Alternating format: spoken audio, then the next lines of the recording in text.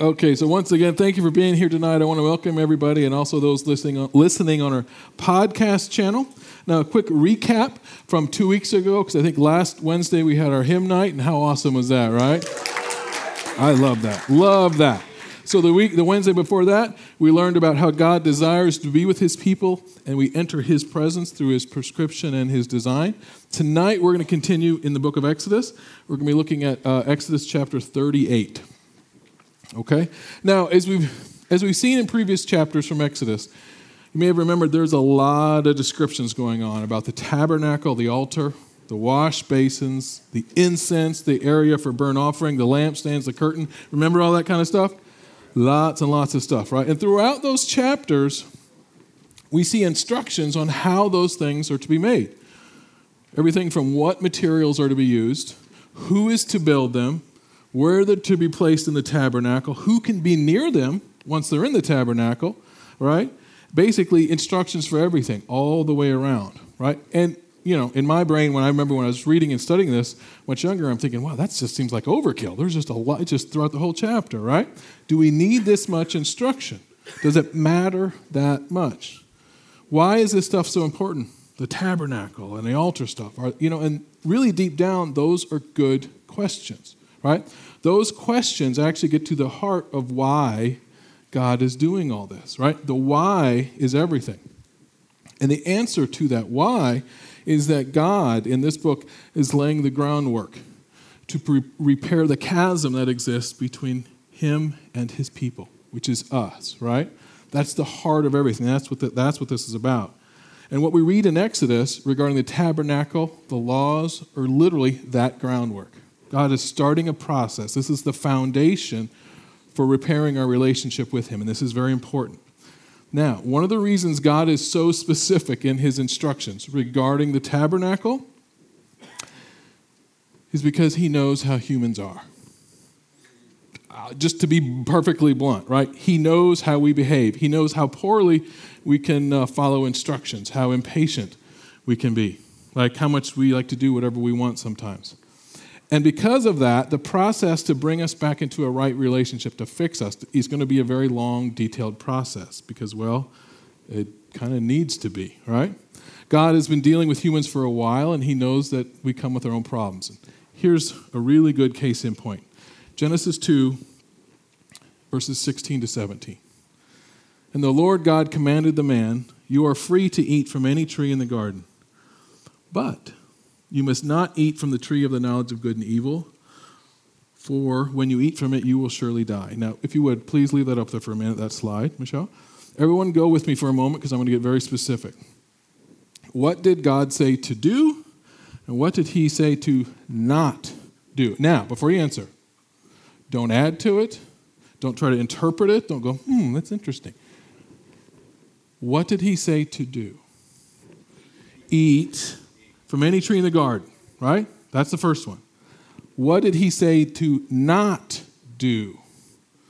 Don't eat from the one tree, whether you get the name right, one tree, right? That's it. Does anybody, what will happen if they do? They'll die. So it's serious. It's not like you're going to get poison ivy. You're going to die, right? Does everyone understand that? Is that vague?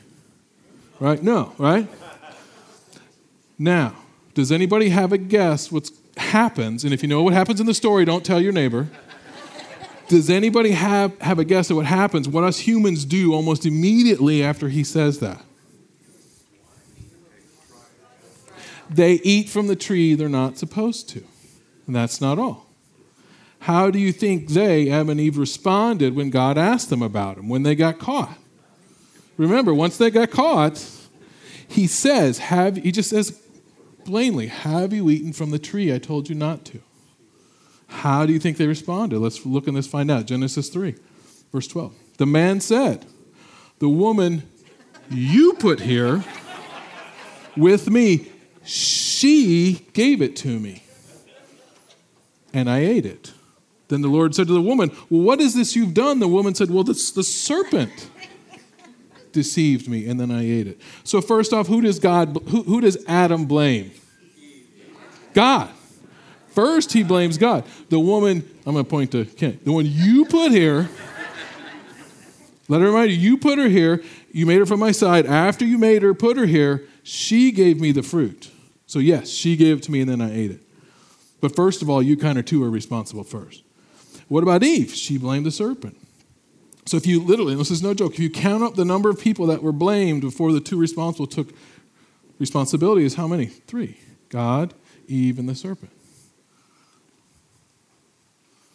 Then what happens to Adam and Eve? Does God give them a chance to kind of pick up the pieces and do a do-over? No. They're kicked from the Garden of Eden.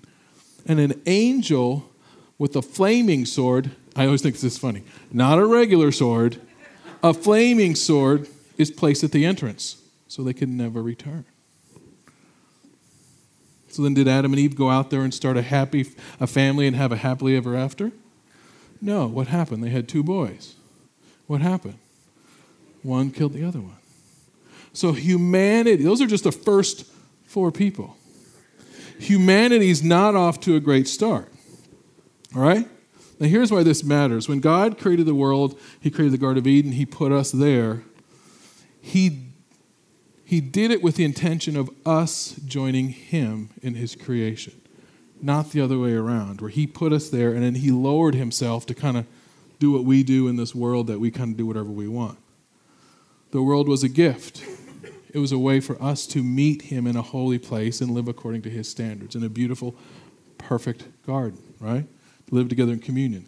And when we proved, and because we can't just blame them, we do this too. When we proved that we can't do that we aren't going to live according to his rules, his standards, God kicked us out. But then he had a plan to bring us back, to repair that relationship. Now, I'm going to cover a whole lot of stuff real quick. And to do that, it first started with a man named Abraham who just simply trusted God.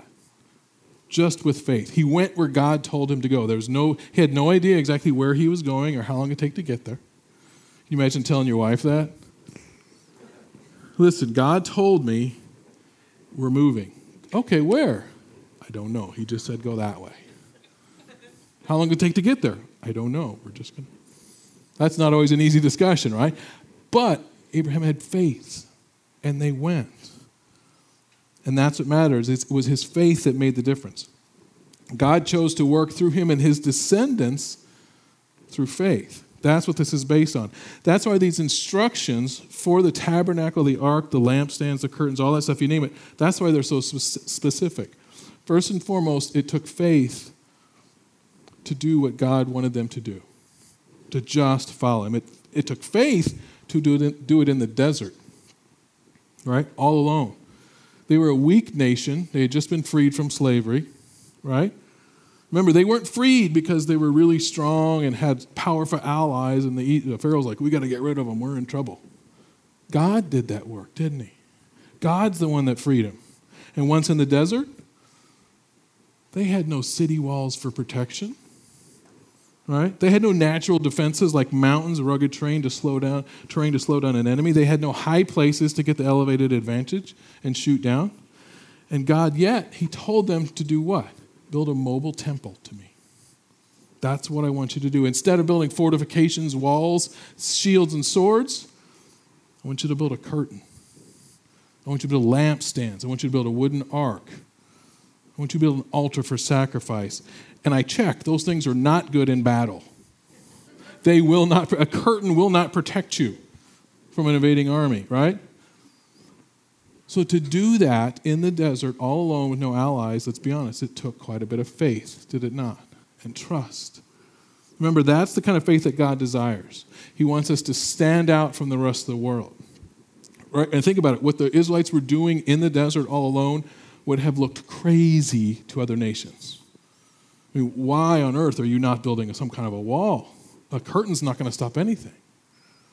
God wants his people to look and act differently out of faith, to follow him and to trust him. So this is why this is really cool. If you start to take a step back and look at this from a distance, following God into the desert, spending a lot of time on the tabernacle with very, very specific instructions, using their limited resources, took a lot of faith, real faith. So also, I want to share the biblical definition of faith. It actually comes from the New Testament book of Hebrews, and it really, really applies here. Now, just for a time reference, the Israelites, we think they were freed from slavery in Egypt around 1300 BC, give or take a little bit, right? Now, the book of Hebrews was written 1,300 years later, a little more than that. Huge difference between the two. But let's read Hebrews 11, verse 1. Now, faith is confidence in what we hope for and assurance about what we do not see. So it took real faith to trust God and build exactly what he told them in the desert. To trust him. Even if they couldn't understand the reason, couldn't see the long game, they did it. So what was the purpose of the tabernacle? What's the why behind it? Well, the tabernacle was the place where God was going to dwell again with his people. Remember what was lost in the Garden of Eden? God was going to try to build piece by piece here. Right? But here's where things get interesting. For instance, in the Garden of Eden, God created everything, did he not? He did all the work, did it himself. Go back and read Genesis chapters 1, 2, and 3. You'll see God didn't tell Adam and Eve to build anything, did he? There's not a description of Adam picking up a hammer, right? There's nothing. No tent, not a lean-to, not a house. God did everything. And now in Exodus, the Israelites are going to have to do their part through faith and build something really, really intricate in the desert where God could then begin to dwell among them. So when you really start to see it from that angle, that's really, really kind of cool, but that's not all. What they were going to build, this tabernacle, even the physical layout, was going to represent the process for them to get back close to God again, right? It's going to represent increasing levels of holiness required to get back to God. Now, here's a picture of what it may have looked like. The next slide. So here's the curtain going all around. Here's the altar of sacrifice where they sacrifice animals. This is going to be the wash basin. We'll get into that. And inside of there is the Holy of Holies. Okay? Now first, what do you notice that's different? I'm going to give you a hint from the Garden of Eden. There's no garden. There's almost no vegetation, is there? What else do you see besides a garden? No garden. What's that? Yeah, no power. There's no angel with a flaming sword. There's no angel with a flaming sword preventing them from getting close to God. Before this, God took very specific, very dangerous, threatening steps to keep people away from him, right? Now, if you read every description of an angel, specifically in the New Testament, how did people respond when they saw that angel? Because the angel always said, do not be afraid. How much more would they be afraid if he's got a sword in his hand, right? Those were unarmed. That's what God did. God is now laying the framework for something completely different. And there's no angel preventing them from approaching. But here's the key. It's a big one. The only thing now preventing humans from coming closer to God is our own sin. Our own sin. Each person has their own sin, something they own, they're responsible for, whether they admit it or not. In fact, it doesn't even matter how much sin you have. One little one or huge stuff. Before, God made steps to keep you away. Now that's changing. What we're seeing is God laying the groundwork for us to see, to know, to own, to reckon with, to struggle with our own sin. And the way they're going to fix this is we're going to see is through faith. Faith to follow God's instructions perfectly. Now, following God's instruction perfectly not only applies to building the tabernacle, but it also applies to the laws he gave on Mount Sinai, right? Big time. We humans were going to have to make real, solid, lasting changes outwardly and inwardly.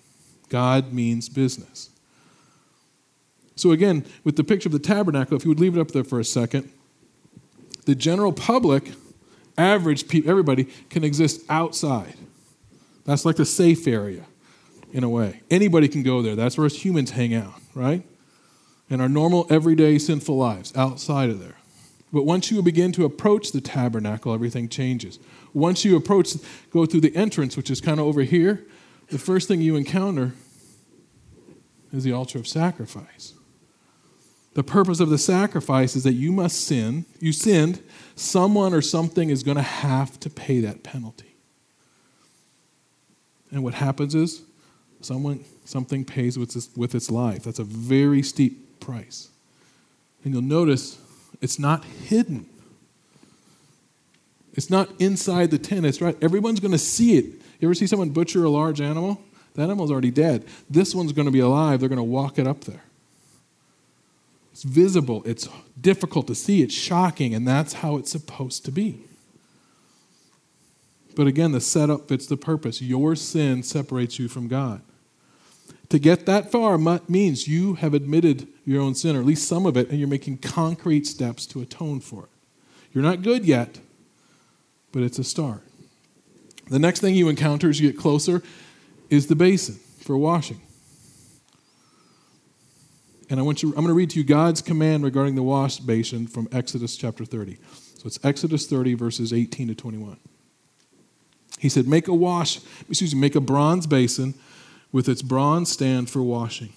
Place it between the tent of the meeting and the altar and put water in it. Aaron and his sons are to wash their hands and feet with water from it. Whenever they enter the tent of the meeting, they shall wash with water. So what? Also, when they approach the altar to minister by presenting a food offering to the Lord, they shall wash their hands and feet. So what? This is to be a lasting ordinance for Aaron and his descendants for generations to come. So the wash basin, the bronze basin, was symbolic but very, very real regarding our sin. Every person, including the priests, even though they may have participated in the sacrifices for this altar of sacrifice a few feet in front of it, didn't matter. They're approaching a more holy area. What's required? More washing. They were still unable to meet God's holy standard. So the next step was literally to wash their hands and feet. And let's be honest, this really probably didn't have anything to do with bacteria or germs in all likelihood. This was ritual washing by a human who was approaching God. And this was a demonstration. You understood you were still sinful. You were still not worthy to fully approach God. This was just one more step in a bigger picture. So by washing their hands and feet, this was an outward sign of what they understood. Because God stated if they didn't do that, what was going to happen? They would die. Can you imagine a steeper price to pay? So that's extremely important. Now I want to jump ahead a little bit to Exodus 38, verse 8. And we're going to see where the Israelites, where they got the bronze to make that basin. Because it's very, very cool. It's part of the story. Exodus 38, verse 8. They made the bronze basin and its bronze stand from the mirrors of the women who served at the entrance of the tent of meeting. So this is cool, and it's actually deeper than when it first appears. According to the verse, there were women who served at the entrance to that tent that we saw, right, at the very entrance. While it doesn't tell us what they specifically did, what their role was, I read some commentaries that they likely greeted people. They cared for the tent, like even the outsides, helped mend it. But what's cool, really, really cool, what they gave. They didn't have mirrors like we have now. They had brass, and they polished it so it had a shine, and you could see yourself in it. So instruments that they used to look at their own beauty, imperfections, very small imperfections, but imperfections. They gave those up to make a basin for washing away sins. They freely gave what they used to gaze at themselves so their own people could wash and get closer to God. Right? That's very, very cool. So here's how this all starts to apply to Jesus Christ. Right? What God was doing with the Israelites in the desert, beginning with the law first, which the law showed people their sin. Right? And he this is no joke, he wrote it in stone. So they can't change it. So it would last. Right? Then, once the people became aware of their sin, they needed a way to start to address that. This is where the tabernacle came in. And as we said, as they approached the tabernacle from the outside, they encountered a wall. The wall separated the entire world from the inside. Once you enter that, the first thing you encounter was the altar of sacrifice. This is where sin was atoned for. This is where the debt was beginning to get paid. Something had to give its life to pay that penalty for sin. Once you pass the altar of sacrifice, then again, it's the wash basin. But since the sacrifice didn't completely remove the sin, the priests had to further clean themselves so they wouldn't die. And once inside the main tabernacle, which is in here, that's where you get the Holy of Holies, the most holy place. That's where the Ark of the Covenant sat. And only the high priest, only one person, one time a year, after even more special washing and special clothes, was allowed to enter there for a very brief period. And guess what happened if that person didn't follow the instructions to a T? They died. So everything we just discussed, this whole thing is God laying the foundation for humanity to know its sin, to admit it, and to begin to atone and wash away for it. Basically, to take responsibility. But here's the key. None of it was ever permanent, was it? None of it ever worked completely. People always had to bring more sacrifices. There wasn't just a one and done. The priests, every time they tried to go past it, they had to wash. What happens if they didn't wash? They washed yesterday, but not today. And the reason for this is two-part. Number one, no matter what we do, no matter what they did, our sin was never totally removed. And number two, the second reason is no matter what we did to address what we did yesterday or the day before, we're going to do something today or tomorrow. We're going to have sin again. We always seem to exist in this place where we were never quite good enough and we were never going to be good enough. And let's be honest, that's a tough topic to talk about because who likes to admit that they're a sinner? Especially in this world today. And we always fall short that way. But yet that's exactly what God was calling the world to do, specifically through his people. That's what the whole book of Exodus is about. Now, if you're familiar with the writings of Paul, he's a guy who wrote most of the New Testament, he wrote a lot of really, really good stuff. But on this particular subject of sin, he stands out, I think, in my opinion, because he does such a good job of highlighting his own struggle with sin. And I use that word struggle, right? And we could really learn from him. And there's a passage I want to read. It's from Romans chapter 7, 18 to 19. This is good stuff. For I know that good itself does not dwell in me. This is a guy writing most of the New Testament says that. Anybody write part of the Bible? Me neither. Look what he said. I know that good itself does not dwell in me. That is my sinful nature. For I have the desire to do what is good, but I cannot carry it out. For I do not do the good I want to do, but the evil I do not want to do, this I keep on doing. So he's honest. He says, this is the good stuff. This is what I want to do. I really want to do this. But this is the stuff I kind of keep always falling back on. That's what I do. And the reason I do that is because of my sinful nature. I'm a human. Each one of us has a sinful nature. And the term sinful nature means we naturally rebel against God. Now, have a religious discussion with someone and say, hey, you rebel against God. What are they going to say? Whoa, whoa, whoa, whoa. I don't rebel. That's a heavy word. I don't go that far. But the truth is, if we have the choice between following God's laws all the time and doing what we want, where's everybody going to end up at eventually? Now, we may go back over here every once in a while on Sunday mornings, Wednesday nights between 7 and 8, and then come back. We're human, right? But even if we don't consciously out loud say, I'm rebelling, I'm doing what, that's what we do. So it doesn't matter if we admit it or not. It didn't matter if the Israelites admitted their sin. It existed. To try to deny that or argue otherwise is just not truthful. And on that same side of the coin, instead of outright rebelling against God, what also happens is we can take part of what God said, part of the Bible, part of his laws, parts of his teaching, and use the stuff that we like. Leave out the stuff we don't. This happens a lot, especially today. You can see this with the prosperity gospel. You guys know about that? You can see this with Christian nationalism. Look throughout the history of Christianity, and you're going to see that Christians, people said that call themselves Christians, did some really awful things believing that they were right. In the 1500s, as the Bible was translated into English for the first time and people started to be able to read, this was in Europe, started to be able to read for themselves, they could see what Jesus actually said and did. And these people learned that Jesus and the disciples were baptizing adults. Adults would say, I have sinned. They would repent of their sins, and then they'd be baptized. And they realized, well, as I was baptized as an infant, I didn't make my own choice. I didn't repent before I was baptized. I want to do that now. So we had groups of people that would go down to the edge of the water. They would repent of their sins, and they would get baptized. And they came to be called Anabaptists, which meant re-baptizers. That's where the Baptist movement came from. The established churches at the time, mostly Roman Catholic, but there were some Protestants in there. When they learned about this, they were outraged. And when the people who were re-baptized refused to repent, the church said, if it's water you want, it's water you're going to get.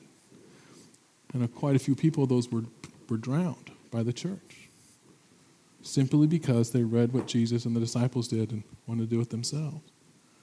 And the reason I share that is there are many, many ways we can rebel against God. Sometimes it's just through anger, lust, hate, refusal to forgive. But we can also twist the church, Christ's church, sometimes in big ways, sometimes in small ways. But no matter what, it always comes down to admitting our sin. So I want you to keep this in mind because we're going to read something heavy that Jesus that Jesus said in Matthew 7. And it really can take on a new meaning when we look at the full spectrum of sin. It's Matthew 7, 21 to 23.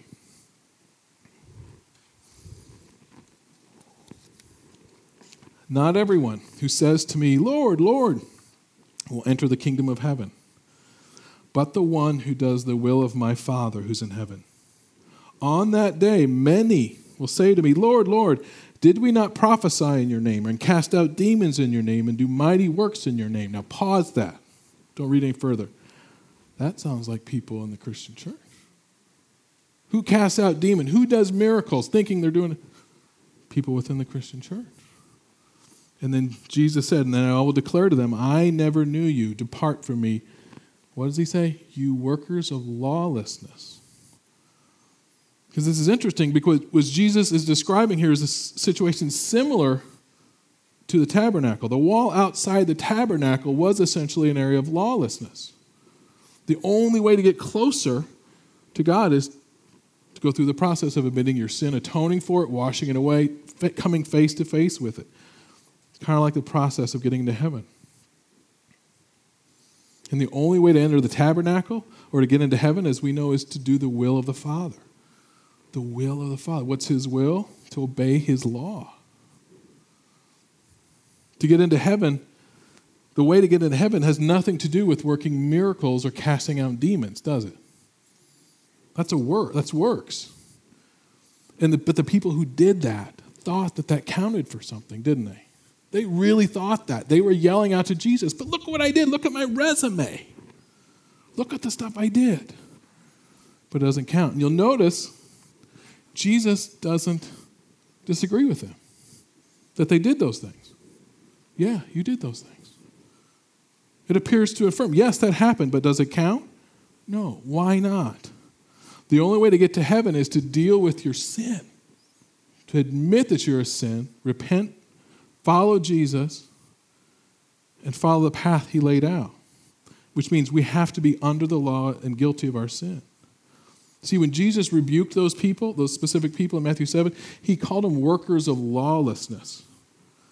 In other words, they didn't put themselves under the law. They didn't think everything they did was wrong. There were certain areas of the gospel they liked, like a cafeteria. I like this. I like this. I definitely like. I don't like that. I don't like that. They didn't approach the tabernacle as one with sin, to have all their sin removed. That's key. The only way to approach God is through being found guilty of the law, all of it, and then go through the process of being redeemed, which is through Jesus Christ. Now, this is where it's really, really, really good news for us. Because Jesus came to this earth, because he became that sacrifice for us. He took the place of that animal in the tabernacle. Because he died on the cross, he permanently washed away our sins. Therefore, today, when we repent When we choose to be baptized, we're going through that process that God started so long ago with the Israelites. That is, that we're under the law, we're guilty, but we admit it, and we want to do better because of our faith in Jesus Christ. And he's the one that we follow. When we have faith in him, true faith, our sins are washed away completely, permanently, for good. And therefore, now we can approach God.